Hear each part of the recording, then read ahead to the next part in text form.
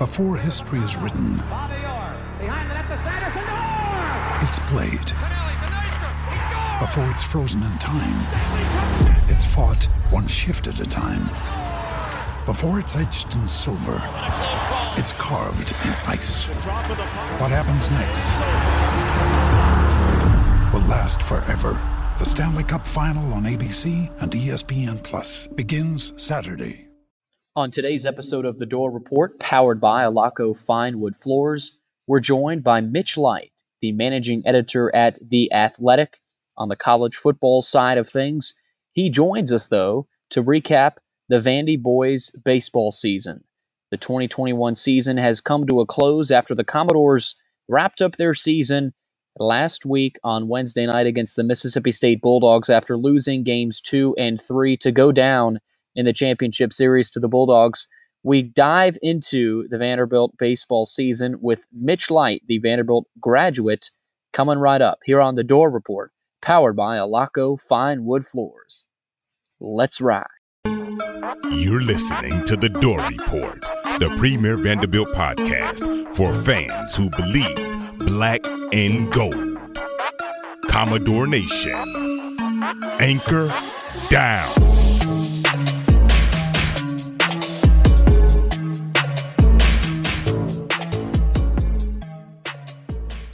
Welcome back into The Door Report.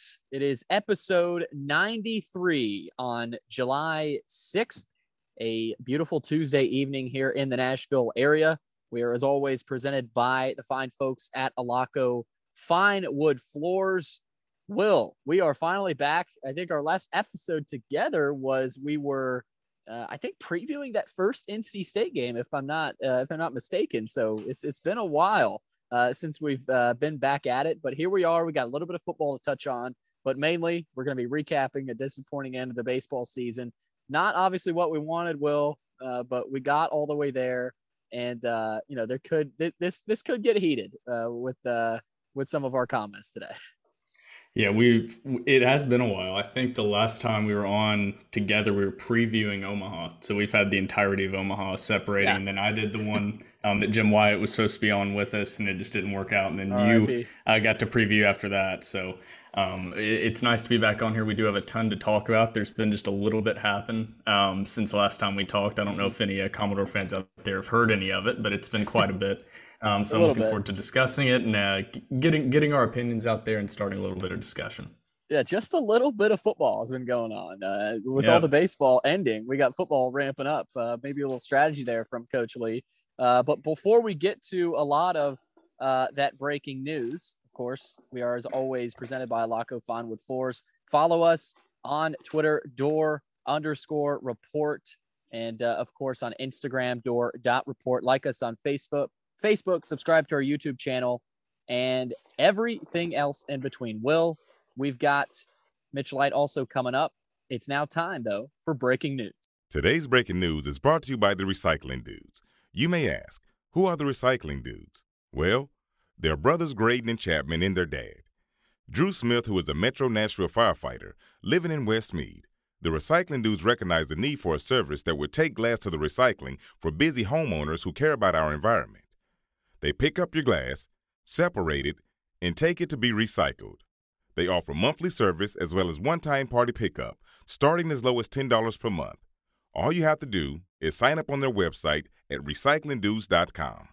All right, Will, before we dive into the end of the baseball season, a lot to talk about there. We've got a ton of football to talk about. How about the July 4th Vandy football put on for us? They put on quite the fireworks show with 3 players in one day, and they added another commit yesterday, if I'm not mistaken. So we've got a good bit to talk about in terms of those players, and obviously they won't be on campus until next season, but the momentum is there, Will. And not saying these guys are 4 stars or even 5 stars, of course, but these are guys with 3-star strong offer sheets, and they're guys that project to be potentially 4 stars in the future. And then even some of these guys who might remain 3 stars are guys that Clark Lee can develop and build into the prototype that he likes. So as we dive in, Will, I'm going to start with a guy locally, somewhat locally, about an hour and a half down the road, pretty close from where from Knoxville, where obviously we have been before. Kenzie Paul out of the Macaulay School. He was, he hit a great junior year, but he's ready obviously for one more year there at Macaulay. 6'1", 193, DB/athlete/receiver. Obviously, he plays a lot of those positions. He had some impressive offers: Duke, Cincinnati, Georgia Tech, Indiana, Michigan State, Mississippi State. You can kind of go through the list. But he's one of those guys, Will, that you look at and you start reminding yourself of guys like maybe Trey Herndon and, Trey Ellis, the guys that weren't necessarily game breakers, but they were solid players. So, when you look at a guy like that, Will, what comes to mind? Because, it's not a guy that pops out the screen at you, but he's a local guy that could start to get a little bit of momentum going in the state. Yeah, none of these guys that we're going to be talking about, and I don't mean this in any way that they're not going to become great players, but none of these guys we're going to be talking about are game-breaking, recruiting class-changing guys. Mm-hmm. Kenzie Paul is probably the closest to that, just with his offer sheet and the teams that were, he was sought. I mean, you named off a lot of them: Tennessee, Georgia Tech, Mississippi State, Missouri, Ole Miss, a lot of SEC names, a lot of blue blood names. Yeah. And this class obviously is focusing on the weaknesses of this team. So he's listed as an athlete on 24/7. I believe he's the 872nd nationally ranked player. But he's probably going to play DB, and that'll kind of go along with the trend of the rest of these guys that committed. Outside of one, I believe they're all pretty much projected on the defensive side of the ball, and specifically in that secondary. So obviously that's a need Clark Lee is addressing, and Barton Simmons they're addressing together. And once we get through all these guys individually, I've kind of got something that overarching, you're kind of seeing a trend kind of develop with this class of 2022. Yeah. I was just about to touch on a little bit of that because, we'll roll through the rest of these three guys, but you look at, just looking at the prototype of these players, I like looking at their build and looking at a little bit of their film, but just a picture of them and to see, what do they look like? What might they project into, in the future? And a lot of these guys, a couple of years of development in the weight room, they can be, I'm not saying monsters, but they can build into, legit SEC players. So that's what I look at, Will. And I'm sure that's what Barton Simmons looks at a lot of, the build, the prototype of what they want. As we roll in, though, we get a little bit more beef here. A guy out of Tallahassee, Bryce Cowan. He is currently unrated, and his offer sheet isn't very impressive. Schools like Akron, Buffalo, FIU, Florida Atlantic. But he primarily plays safety for his high school team. But he's one of those guys that projects as an anchor and maybe that linebacker position.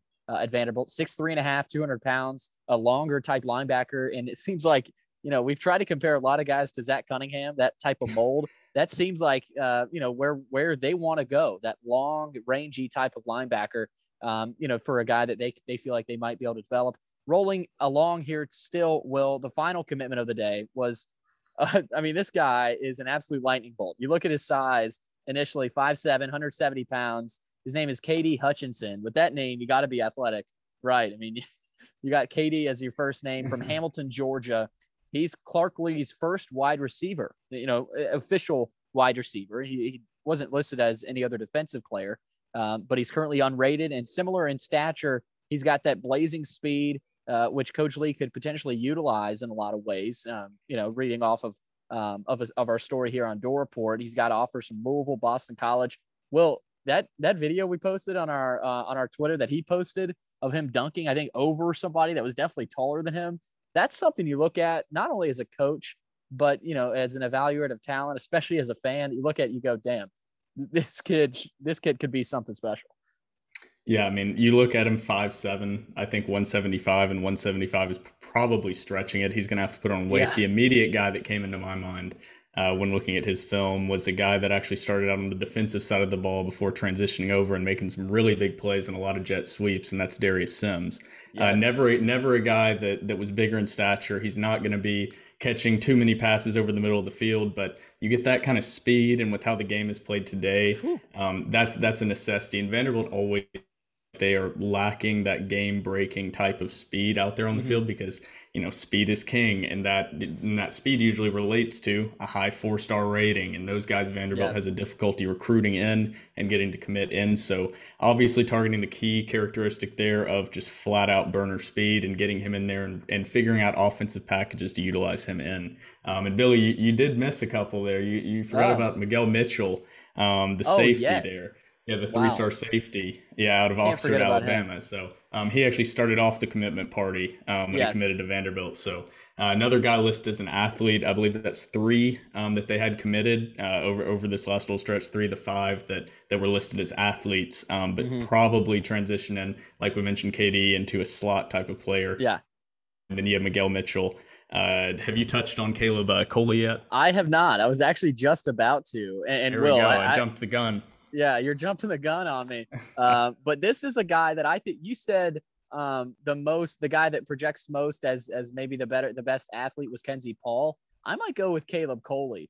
And Casey Hayward will. That name probably rings a bell. The former cornerback at Vanderbilt. He's from the same state as Coley, another middle Georgia guy. And Hayward said, "Let's get it, my guy. Congratulations. Who's next?" So it's kind of tweets like that, Will, that catch your eye and say, hey, the alumni are tuning into these kind of things, and they're looking at these commitments and saying, hey, that guy's from my state. Let's keep that rolling. So, for a guy like Casey Hayward to do that is big time endorsement. And looking at Caleb Coley, again, you look at the prototype, looks like a fast, speedy burner type of guy that with some work in the weight room can develop. So that's what they're going with, Will. I mean, that's the prototype they're going with. I mean, Barton Simmons, it seems like a lot of these guys are just him digging deep in the rough and snatching them out and saying, hey, you're going to get developed. Because that's been Vanderbilt's, method, especially, and that's what they've been talking about a lot with Earl Bennett as well. Yeah, a couple of those things you touched on there is number one is alumni involvement. And that's something that Vanderbilt has been horrendous at, specifically in the Derek Mason era. They just were not good with alumni involvement and bringing back these guys that are well-known, bring back good memories to Vanderbilt fans, and then are good for exposure, like Casey Hayward, guys that have had good NFL careers, Earl Bennett as well. And then we saw Jay Cutler actually at a Vanderbilt event in Vanderbilt gear in Omaha that we'll touch on later. You don't see that very often. But getting to these actual recruits, you see the trend developing. And when we had Barton on, he's working closely alongside with Clark Lee, and they're kind of building this class from the base up. But one thing he specifically said, and I preface this by saying this is something every single coach says, because nobody goes on to an interview and says, we recruit stars on 24/7. That's what we're doing it for, recruiting class rankings. But he specifically said they're not looking whatsoever at stars. I mean, Barton used to be the guy that finalized those assigned stars. So that being said from him, number one at Vanderbilt, they're not expected to get those 4- and 5-star guys. And that's not what they're going to do consistently right now, at least in the first 3-4 probably classes of Lee's tenure, assuming that things don't spontaneously combust and burst into flames there. Things seem to be going well. But he said number one is body types. And you see that and when he's saying body types, I don't think he's saying the dude stepping out of the weight room at 6'2.5", 240 already, going to play outside linebacker. Monster. That's a 4 or 5-star guy. What he's looking at is when you look at the secondary and the guys that have committed, they're all 6 foot or over. 6'1", 205 is Miguel Mitchell. He projects out. Another guy from the South here that I like to compare him to is kind of Kenny Ladler from Stone Mountain, Georgia. That was always my favorite intro, was how he said on the Jumbotron, Kenny Ladler, Stone Mountain, Georgia. It always got me ready for game day. But you look at they're all above 6 foot. And then if they're not necessarily the perfect body type, and they all need to get in the weight room, put on weight. But I think their idea is these guys have speed. You can't teach speed. You can improve it slightly. And height. You can't get in the weight room and improve height. So Casey Hayward was a hell of a corner, but he was 5'11", and that might be pushing it. And I think the next generation of corners are guys built more closely to Joanne Williams and the success he had there. And number two, if they don't have that body type, you're looking at a specific skill that they have, a specific package you can use them in, like KD Hutchinson, and that speed that he has there. And if you can get a combination of both of those things, then that's absolutely perfect. And that's actually what he laid out when he was speaking with us, and I think he was pretty candid. It was pretty early, and you're starting to see that trend develop throughout the entire class, where it's Linus Zunk, some of these guys that committed previously, Logan Patterson, the highest rated guy in the class. So you're starting to see body types A, specific skills that can be utilized in different packages B, and then C, you're seeing a combination of those things and making sure that these guys are bought in to really building this thing from the ground up. Yeah, and you look at this class, Will, and like you said, this is not, these are not game changing guys. These are not program changing guys like a guy like Juwan Williams or anyone else like that. But they are guys that you look at and you say, hey, I can take that guy, I can put him in the Vanderbilt weight room, I can put him on the field and get him coached by this Vanderbilt staff and say, hey, we're going to turn you into the player we want you to be. And we've talked about this a lot. I feel like we rain on this parade every episode, but when we're talking football, but that's what it is. And that's what it should be at Vanderbilt, until they can get that 4-star guy, locally and this is what I wanted to hit on before we got too into, shining and just everything is glorious over here with Vanderbilt. All these commitments moved them to 33rd in the national rankings on the 24/7 composite rankings. It moved them to 11th in the SEC. But I want to temper Vanderbilt expectations. And it seems when things are going good, everybody buys in, and that's great. That's what you want. You want the fan base to be bought in. You want media to be bought in. But I just want to temper that and be the other side, the glass half empty, is the average rating of the recruits Vanderbilt has brought in is right around 85, which is just not going to get it. That's probably, if that continues, if they don't get any other 4-stars, commits, higher rated guys, they're going to be outside the top 50, bottom of the SEC, because they have more guys committed, and how they calculate that, it's a score based on every recruit you bring in. So Vanderbilt has 14 commits. Most schools have between 8 and 12. So obviously Vanderbilt's going to be higher. And you have to look at these classes and say, would we have been as excited if this was still Derek Mason being the coach? And that answer is that's a resounding no. But we are excited because you do have a new general manager, an entirely new role at Vanderbilt, and the guy bringing these guys in and probably having the final say is Barton Simmons, who used to be the head editor of 24/7 Sports and those rankings. So I think you have to look at it on both sides and just say, okay, this is the first class. They call it #first class.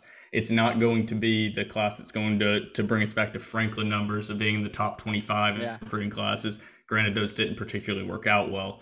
But just temper expectations. These guys are going to fit niches. And remember, Vanderbilt is starting off with definitely the least individual talent in the entire SEC. And you have to look at it and compare other schools like Kansas, possibly Syracuse, and say they might be the least individual. And this is not hating on the team or anything. If you just line them up ranking for ranking, it just is what it is. This is probably one of the bottom 5 talented Power 5 teams in the country, if not the least talented, when you just go off recruiting rankings and production returning from last year, just because, you lost your best defensive players in Kaufman and Moore. I was just about to say that with Kaufman, because you lose him, and I think solely with him, Will, you look at it, you go, yeah, Vanderbilt on that defensive end, you look at Kaufman being there, that might have, upped the ante a little bit with them, but you never know. Yeah, and Lee we're expecting him to just turn around this defense immediately, because that's what he's known for, is a defensive genius coming from Notre Dame. And I think eventually his system will work. But remember, he doesn't have any of his guys, and he lost the 2 guys that were probably the most versatile players on that defense from a team that already wasn't very good. And you lose Dio Dangbo, who's a 2nd-round talent. So you have a lot of pieces to replace, a lot of inexperience on that defense. And I know that every school says that going into every year, but Vanderbilt specifically this year defensively, and none of these recruits are going to be coming onto the field this upcoming year. But man, they're going to be replacing a lot of key parts on a defense that already wasn't good. But that offense on the other side, you look at and say you have a lot of returning talent and a lot of expectations. So it's kind of weird going into this season and thinking about, and we'll of course discuss this more when we get there, but thinking about you brought in this defensive-minded head coach and your expectations going in are the defense is going to struggle, but the offense should take a massive leap from last season. Yeah, and we'll touch on that a lot more. But Will, I got back to recruiting a little bit before we go to baseball. I think with a lot of these guys, as a Vanderbilt fan, you look at it and you go, oh, this guy has to end up being a stud because Clark Lee recruited him, Barton Simmons recruited him, Norval McKenzie contacted him. But I'm with you, Will. I think they do need, as a Vanderbilt person, Vanderbilt fan, just tone it down a little bit. I know they have some momentum. These are, these are solid commits, but tone it down a little bit. And, we'll see if they can snag any more talented guys, and similar guys to this mold. Will, enough football. We will be talking football all summer. Let's recap this baseball season. And this is going to be the brunt of the rest of this first segment, obviously with Mitch Light coming up here very shortly. But Will, this season, there's a lot we can talk about. I mean, we're not going to dive into the entire season beginning to end, but starting in the College World Series, for this team to make it as far as the national championship is saying something. And for me personally, yes, it's disappointing. It was quite embarrassing, actually, the way those final two games played out against Mississippi State. But I think it was more on Mississippi State. Just give credit to the Bulldogs. I mean, they were the better team those final two games, and they really showed out. They played nearly perfect baseball. I mean, they executed at the plate with 2 strikes. They played nearly perfect defense, nearly flawless. The way they played, they deserve to win the national championship. But I think Tim Corbin said it best. The length of this season, along with the physical and emotional toll that it took on this team, just kind of wore on them. And it finally hit them at the worst possible time, during the national championship series. But as disappointing as it was, Will, there's still plenty of positives to be taken out of this season. Obviously you wanted to win it all there because you were there in the moment. Yes. Damn. Obviously you want to be able to win it all, but Jack Leiter and Kumar Rocker, they put up historic numbers. They put themselves in the conversation of maybe the best 1-2 punch in college baseball history. And anyone who says they were carried by this team the whole season, I think is wrong. At times they were carried by this team was carried by them. Yes. In many games, many times, they had to rely on them, but time and time again, this team they showed fight. They showed fight against Georgia Tech there in the regional championship. They showed fight against Arizona to come back and win that one on a walk-off. They showed fight in an elimination game with one down to their final strike and came back and beat Stanford behind their bats. So anyone that says this team was carried all season long by those two guys, I think is wrong. And Will, quite frankly, they showed they knew how to win games when it mattered most. And leading up until the national championship series, of course, they did not show that at all. But to get there, and yes, they were a little bit fortunate with that NC State situation. We're not going to get into that. But Will, I just think this team, yes, it was a negative way to end the season, and the vibes are not high at all right now.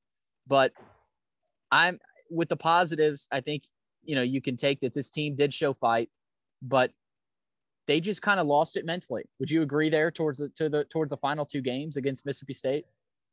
It's weird talking about Vanderbilt baseball when right after you shift from Vanderbilt football, or we talk about basketball and just how we talk about the success of the season. Yeah. Because if this was a basketball or football season ever in the next 40 years would be jumping off the roof in excitement that we just finished runner-up in the country. So I want to say it from there. We're going to sound like spoiled baseball Vanderbilt fan brats here. But this season was a disappointment. And I just, as flatly as I can say it, I'm the only person that will probably just straight up say that of anybody that covers Vanderbilt this season was a big disappointment. And why I say that is you returned your best pitcher from the 2019 run, arguably best pitcher from the 2019 championship run. Granted, the bats were more inexperienced, but you have two top 10 arms in a NCAA baseball postseason that really builds itself on winning best of 3 series. And if you couldn't get it done with the bats this year with that pitching rotation, top end of that bullpen, there were injuries that contributed to this that made them less dominant. But if you pair off talent-wise MLB talent versus MLB talent of every single roster in the country, Vanderbilt's clearly the most talented team. So you have to say, if you don't win the national championship, if you want to be known as this best program in the country, then it's a disappointment if you don't win it. That being said, the whole season wasn't a bust. I mean, you saw an incredible season that we'll never see anything like again from Jack Leiter and Kumar Rocker that didn't carry this team. You touched on it right there. They didn't carry this team through most of the year. I mean, Vanderbilt led the SEC in batting average. The bats just got cold at the wrong time of the year, and the pitching was so damn good that it could carry them all the way to Game 3 of the College World Series championship. So This season, we're never going to see anything like Kumar Rocker and Jack Leiter again in a Vanderbilt uniform. As a combo, we'll see guys of that ilk again at some point in that starting rotation. But this season was disappointing. The bats just got cold at the wrong time. There's nothing you can point to and say that's what they were doing incorrectly. And then when the bats are spiraling, regardless of what anyone says, it couldn't have helped having Vanderbilt go, and we touched on this with Mitch Light. He doesn't think it affected them whatsoever. I do think that usually it does galvanize a team. In his words, he said usually an us against the world galvanizes a team. Yeah. I think Vanderbilt uniquely, before any of this, Vanderbilt was pretty much the most likable team in the country. They were, at the time, similar to how Oregon was when they were winning all those championships. Nobody hated Oregon when they had Marcus Mariota. Nobody hated him. Everybody was a big fan. So they're not used to that kind of hate on the other side outside of from Mississippi State fans, which they were already going to College World Series, and then all of a sudden they're the evil empire cheaters of college baseball that should just go away. They don't deserve it. And that first game, I think, may have given fans a false sense of confidence in the offense is back and improved, because we saw a lot in that first inning with 7 runs, but not a lot of those were from hits. Most of those were from walks. That's how the bases got loaded with runners, and they moved the ducks around the pond with some timely hitting. But really, I believe in that first inning, they had 7 runs and 3 hits, 4 hits. I don't have the box score in front of me. And I just don't know what happened with the bats. And then I think the worst thing to happen was to come out with that offensive explosion and then score 1 more run the entirety of the rest of the game. Because tough. Then once one thing goes bad, the us against the world thing is great when things are going great. In that first inning, it was effing awesome. I'll censor right here to watch them come out and put 7 on the board. But then those bats and the old coming up again and poke and rearing their ugly head. And it's hard not to get in your own head and read your own Twitter mentions and look in every single comment on anything that's going on in college baseball and the Vander frauds and whatever it might be. And these are 18 to 22-year-olds. I mean, it is what it is. They're going to read that. They're going to see that. And regardless of whether it's conscious or subconscious, it's going to have a small effect on your baseball performance, which is such a mental game in and of itself. So that, I'm not saying that was even a 5 or 10% factor in why they won, but to think it had no impact is naive. And eventually the arms just couldn't carry him anymore. And Rocker, unfortunately, in his last performance and last outing in a Vanderbilt uniform, just didn't have his best stuff. And Leiter and Rocker just hadn't had that kind of disappointing performance. So it was odd to see in a big moment they always came out and performed. And hats off to them for performing as many times as they have. Yeah, and Will, I'm with you there, for the most part. But I go back to a lot of the Mississippi State people, NC State people, and a lot of the country, because you're right, Will. Vanderbilt was hated. They were hated by a lot of general baseball fans, college baseball fans, SEC fans. And you got to believe with how young this team was, that, I'm not saying they're reading their Twitter every day, every night, and looking at it, but they're hated, and it is what it is. But I go back to them, people saying they didn't deserve to be there, or they didn't earn their spot in the final championship series. Whoever says that is blatantly wrong, because they did everything they had to do. Yes, they didn't play NC State one more time with half of their team. That's fortune. Fortune gets you to places because of the program they are. I'm not saying because they were Vanderbilt, they got there. I think that's what a lot of people read into. They read too deeply that they're Vanderbilt and this is a scam by the NCAA. No, NC State, it was their own problem and they caused that problem. We're not going to dive into that at all. No. But Vanderbilt, they did what they had to do. They got to that spot. And that's why yes, it was disappointment, Will. And the way, obviously, I think before the season, you look at it, you say, hey, Vanderbilt, they're going to go back to back. They got Rocker and Leiter, initially, but without thinking about what they're going to have offensively. But I think that tells you what college baseball is about. Yes, if you have 2 dominant pitchers, you're going to win a lot of games and they're going to take you a long way. But in the end, you have to be able to execute offensively, especially with 2 strikes in those big situations. Because if you don't, you're going to get beat by a great Mississippi State team. And that Mississippi State team is up there with one of the better teams in college baseball history. I really do believe the way they executed those last 2 games, Will, was unreal. So I think overall for me, Will, that I'm going to take into next season is that they learned a lot. They went through a lot of different situations, and they're going to be better. They're going to be better because of this. And we'll touch on this with Mitch Light. I'm looking forward to next season. I mean, it's another Vandy baseball season. How can you not? Yeah, you've got a ton of returning talent. I mean, I think it's lost because you're losing Leiter and Rocker, who are the biggest names on that roster. But man, you have a lot of guys returning with a lot of talent. A lot of guys returning from injuries that we get into with Mitch Light. So it's definitely not all gloom and doom over here. I also don't want to sound too on the side of it's doom and gloom. And this season was entirely a massive disappointment because they finished runner-up in Game 3. I mean, they played. That. But Vanderbilt really, really tested the old adage of pitching and defense win championships because wow. And their defense really didn't play well. They tested the adage of pitching win you a championship because the defense really, really was one thing that I think you'd never really say it about the bright lights and pressure getting to Vanderbilt because they're in that place so often. But I think the brighter lights and that's what I was getting at when I said that it probably got in their heads a little bit. I think they were pressing.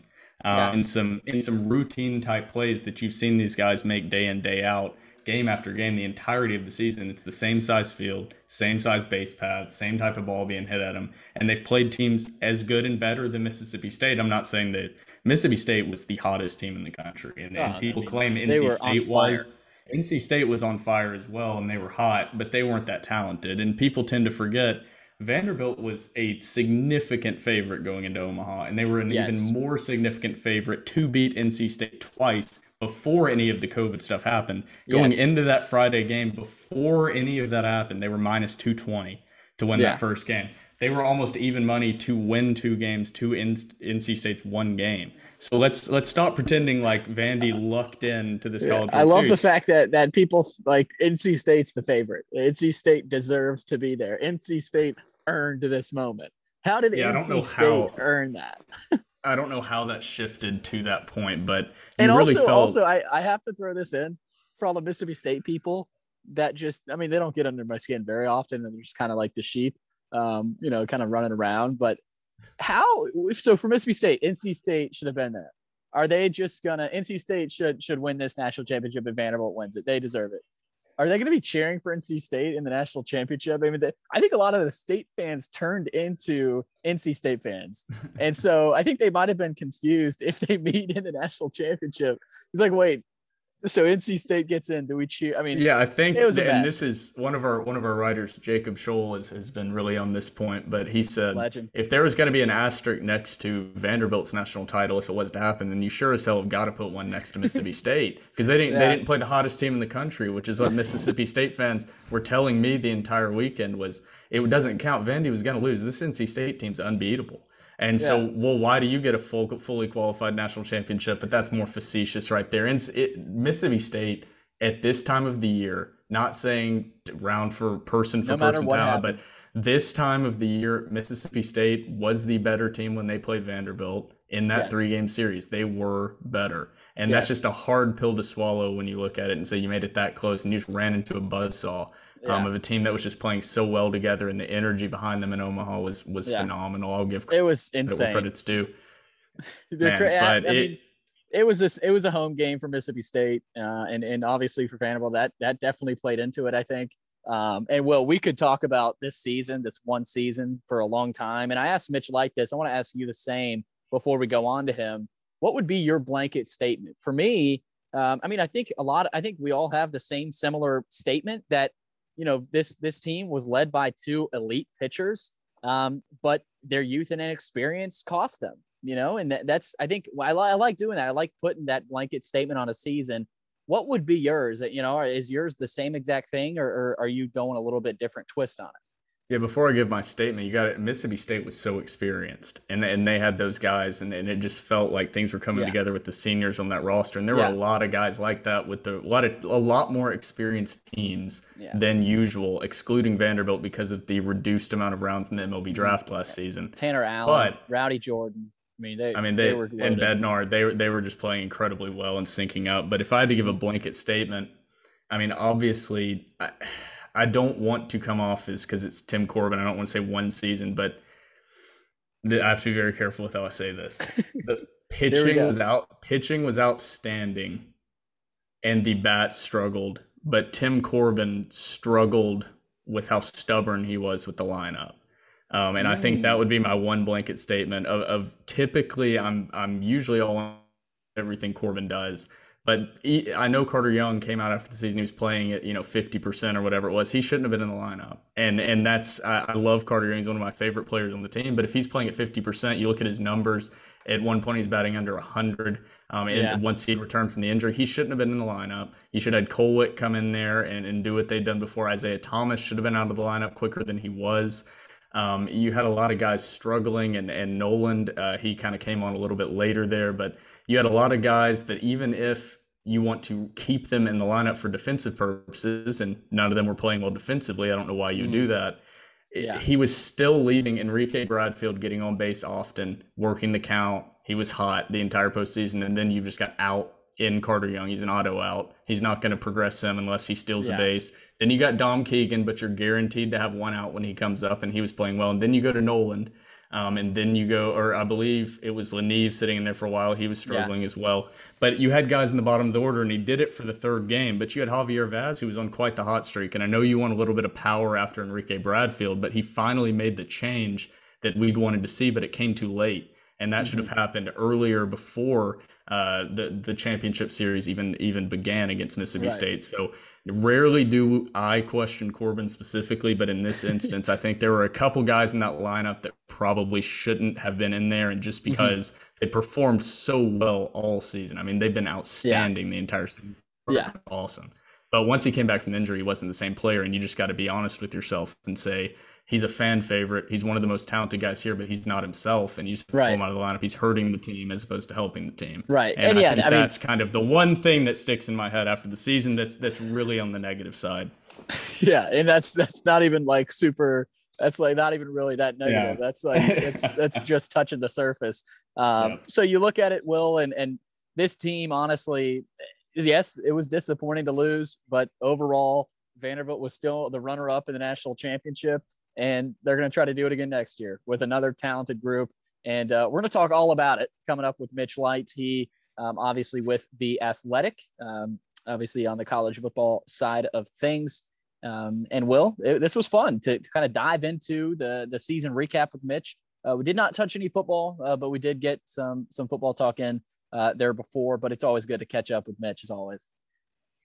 Yeah, we had to, we're about to spend the next, 5 months talking almost exclusively football, get into a little bit of basketball down there in October, November. And I am unbelievably excited to finally shift our focus. And the baseball run was awesome. It was great to extend out into the summer, but man, am I excited. We're stepping into your wheelhouse, Will. Full capacity college football, baby. It's coming up and I'm ecstatic. Can't wait. We got Mitch Light coming up. We will talk a little bit more last time. We're going to be talking baseball here for a long time on the Door Report, but baseball season recap for the VandyBoys coming right up here with Mitch Light from The Athletic. Stay tuned here on the Door Report. Before we get to the interview portion of the podcast with Mitch Light, it's time now to send it over to Gary Scales for a few words on our presenting sponsor, Alaco Fine Wood Floors. No matter what style you're going for, you can trust your flooring job to Alaco Fine Wood Floors. Take a walk through the woods in your home every day. Get your flooring job started today by calling 615-356-0303. Alaco Fine Wood Floors. Craftsmanship you can stand on. Welcome back into the Door Report. Alongside Will Byram, I'm Billy Derrick, and we are happy to welcome you back into the interview portion of today's podcast. And we are happy to announce Mitch Light is our guest here in the interview portion. He's the college football editor for The Athletic. Obviously, he previously served as the managing editor for The Athletic in Nashville, obviously with Athlon Sports as well. And so he's been all over Nashville, all over Vanderbilt as well. And he was actually in Omaha, so we'll touch on his time there. Mitch, thanks for taking the time. No problem, Billy, and glad to say you got my vast career experience correct. I think last time, yes, but I get it wrong all the time. I refer to myself as Athlon Mitch, my Twitter handle. So it's okay. Mitch. We got it right this time. Exactly. Yeah, I'll take the credit for that. I did it this time, so there weren't any mistakes. Thank you, Will. Yeah, we're gonna keep going with Will on the bio intros here, but Mitch, I want to start by your time in Omaha. You obviously, I'm pretty sure, took your son up there. I'm sure it was a huge time. It seemed like to me one of the better overall atmospheres that we've seen in Omaha in a long time. And I think the circumstances helped with that. Obviously, coming out of the pandemic a little bit, and fans were eager to get out there after not being there last season, but. What was your impression of the atmosphere and kind of your time there, of course, with Vanderbilt there again? Yeah, it's funny. I was there. My son was there, but I was not there with my son. Oh, wow. It's funny. I posted a picture of my son that one of his friends took on Facebook. I don't post a lot on Facebook, but it's something like, hey, tough ending for the Commodores, but Gabe had a great time in Omaha. And like several people posted, oh, such great that you're able to spend these quality moments with your son and all that. I was like, yeah, actually, he went with friends and I went with friends and I saw him for like 10 minutes out in Omaha. He had actually planned, he's 17 now. He actually planned on going. One of our neighbors, a good friend of his, is actually a senior at UT, but grew up a Vanderbilt fan, a guy that I yes, I think I know who you're talking about. Yeah, Jonathan Connercoat. I think you know. So he grew up going to Vanderbilt games with us, and is obviously likes Tennessee, but still a Vanderbilt fan. So they had actually planned to go to the College World Series finals 3 weeks ago and got an Airbnb and all that stuff. And they said, hey, maybe it's Vanderbilt, Tennessee, whatever. But so then I wasn't going. I've been 3 times before in the first weekend only. And so I've always wanted to go to the finals. And we can talk about that in a minute. It's a different type of atmosphere. Yeah. And then the last minute, one of my friends had a hotel room and opportunity to get some tickets. So I just had to get a plane ticket out there. So I flew out Tuesday morning. So I didn't see the Monday game, the game Vanderbilt won. So I only saw the 2 losses. But yeah, so the atmosphere in normal years is I always recommend to people, if they're a first-time College World Series goer, to go the first weekend, because you got all 8 fan bases. It's like a festive atmosphere. It's really cool. The town's alive. The championship series is more for the hardcore fans of that specific team, or if you haven't been, someone like me who haven't been to the first round, so been to the finals before. So obviously, Mississippi State fans were everywhere. It was a huge moment for that program and that school. Like, I didn't think Vanderbilt was poorly represented. Vanderbilt probably had what it normally has for the finals, and also Vanderbilt has been there a lot lately. So, a lot of people may have already gone in the past. It's not something a lot of people can do, afford to do every year. But Mississippi State just made an incredible environment. And they've got great fans. We know that. We watch any game on TV, they've got great fans, and this was a huge moment for that program. Much was made of the best program to never win a title, and that's true. And now they've won their title. So yeah, it was I was people like, oh, the trip must have stung. No, it was great. It's great to be out there. Obviously, I would have preferred that Vanderbilt won the games, but I had a really good time. Can't recommend going to Omaha enough. Yeah, you touched on the atmosphere, and that's one thing on TV. It looked, obviously, Vanderbilt was severely outnumbered, probably, to put it kindly. But on TV, it's a little bit hard to tell because, they'll show the specific, sections of fans, and they'll have, I think they were moving the mic away from the Vanderbilt fans and the whistler. So it was hard to tell as far as crowd cheering goes, but I can't blame them necessarily for that. But how would you estimate, as far as percentages, the Mississippi State versus Vanderbilt fans were represented? Oh, I mean, I don't. What's it seat, like 23,000? I mean, my guess is there were 2,000 Vanderbilt fans would be my guess. It's hard to tell sometimes, and the announcers can't really tell because the sections aren't in view of the TV announcers or TV. They're like tucked away. The official sections for each team are kind of tucked away underneath the overhang, and then there's a couple sections of Vanderbilt fans in the upper deck, which never get on TV there. So except for Jay Cutler. Yeah. Well, no, he's in the suite. I'm talking about the upper deck. Oh, you're talking about the suite. Okay. Yeah.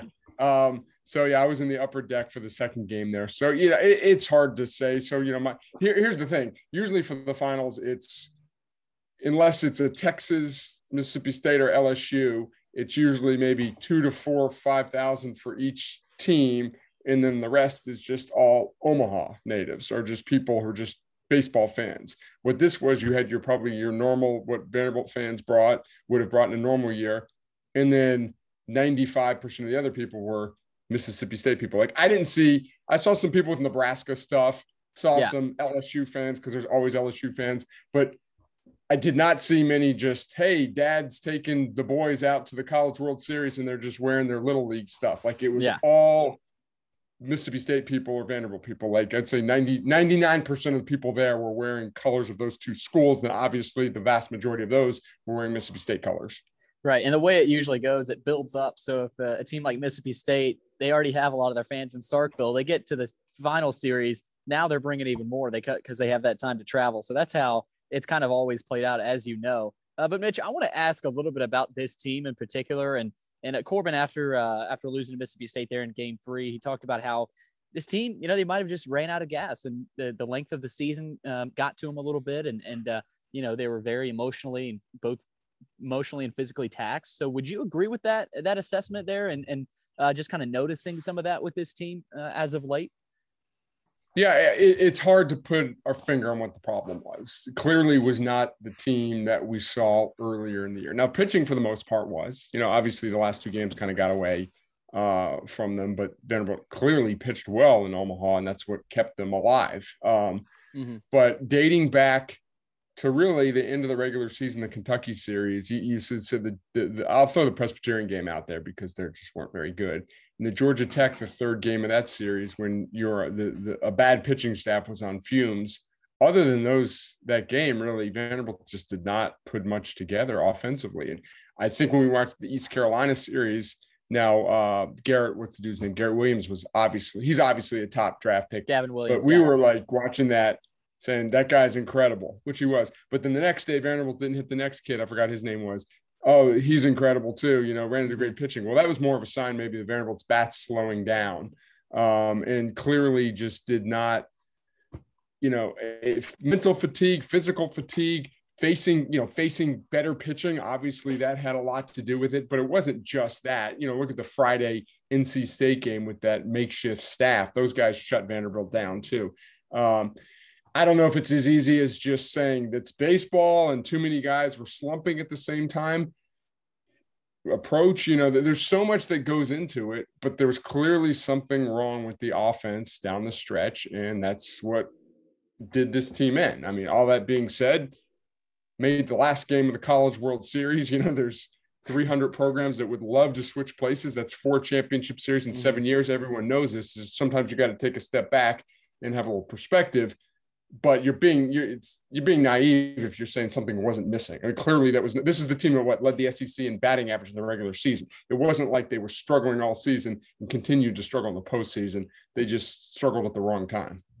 Yeah, and pitching carried this team as pretty much as far as it possibly could until that Game 3 against Mississippi State, where finally one time Leiter Rocker came out there and didn't have their best stuff, but obviously something was wrong with the bats and something was slumping, and something that didn't help was the media frenzy that led up to the actual College World Series against Mississippi State. I don't know if you heard about it. It was a little bit all over ESPN, maybe just a little bit, but with the disqualification of NC State and Vanderbilt kind of turning from a team that I would consider pretty universally liked across social media, and they're always kind of a cool team to be a fan of, turning them over into the Darth Vader of SEC and college baseball. How much of an impact do you think that had on them in that series when things started going bad and then it just kind of spiraling from there?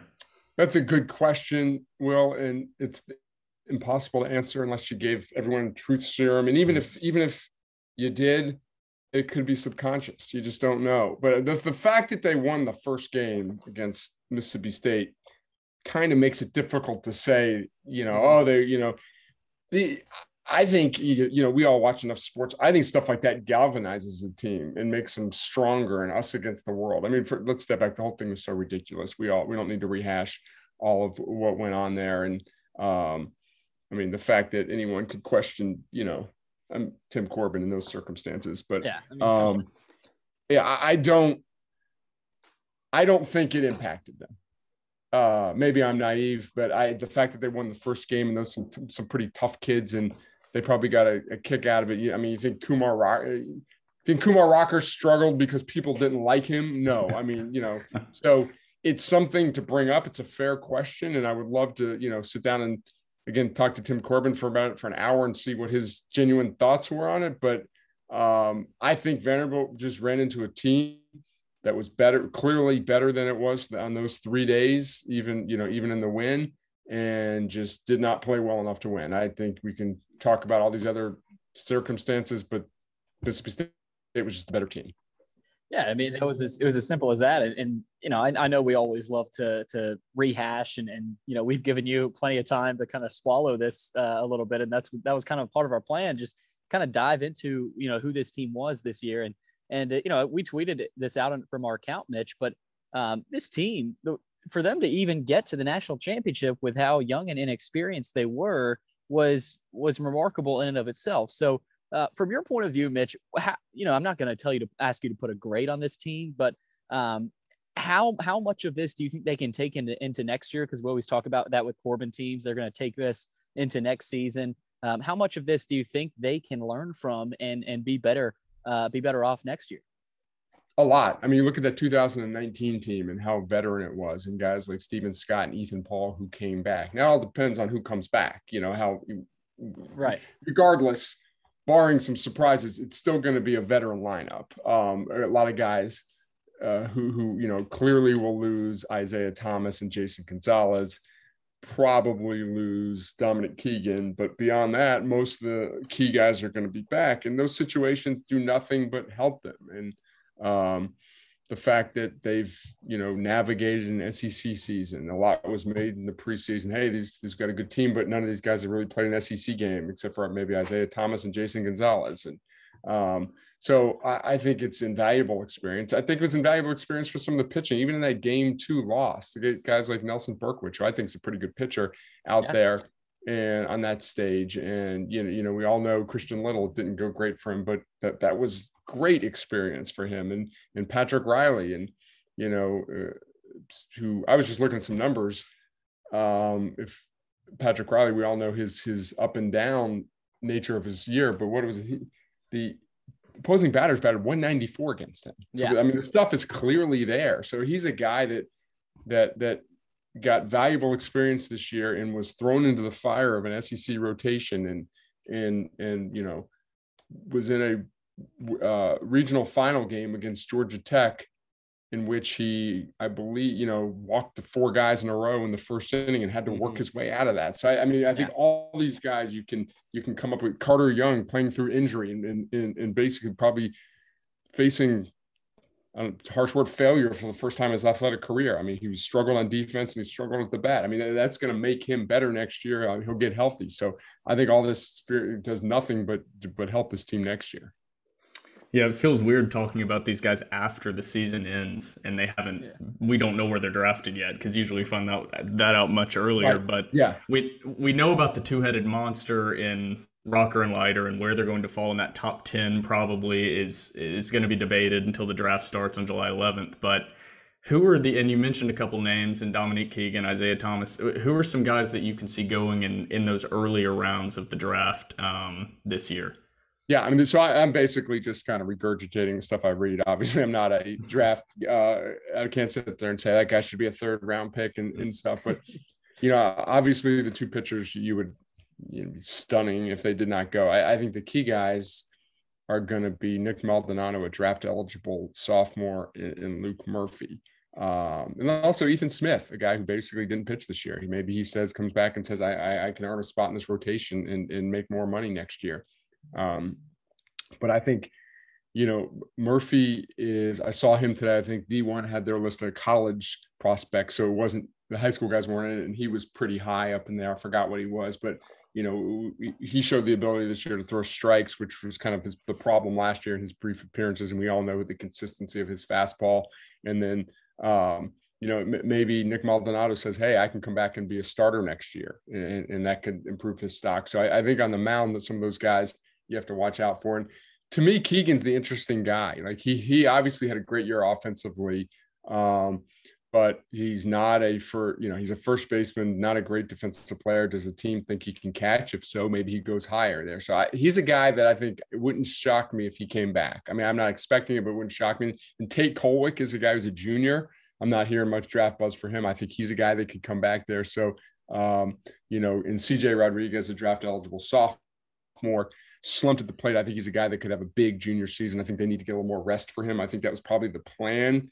They started to work Max Romero into the lineup a little more mid-SEC season. Then Max got hurt, so CJ was forced to catch a lot there. So it's the usual, not problem, the usual situation with Vanderbilt with the type of players they have. A lot of them are going to be in the draft. And it seems like more and more, I guess, guys, there's more draft eligible sophomores than ever. I guess just guys, quote unquote, redshirting earlier in their athletic careers are getting to college older.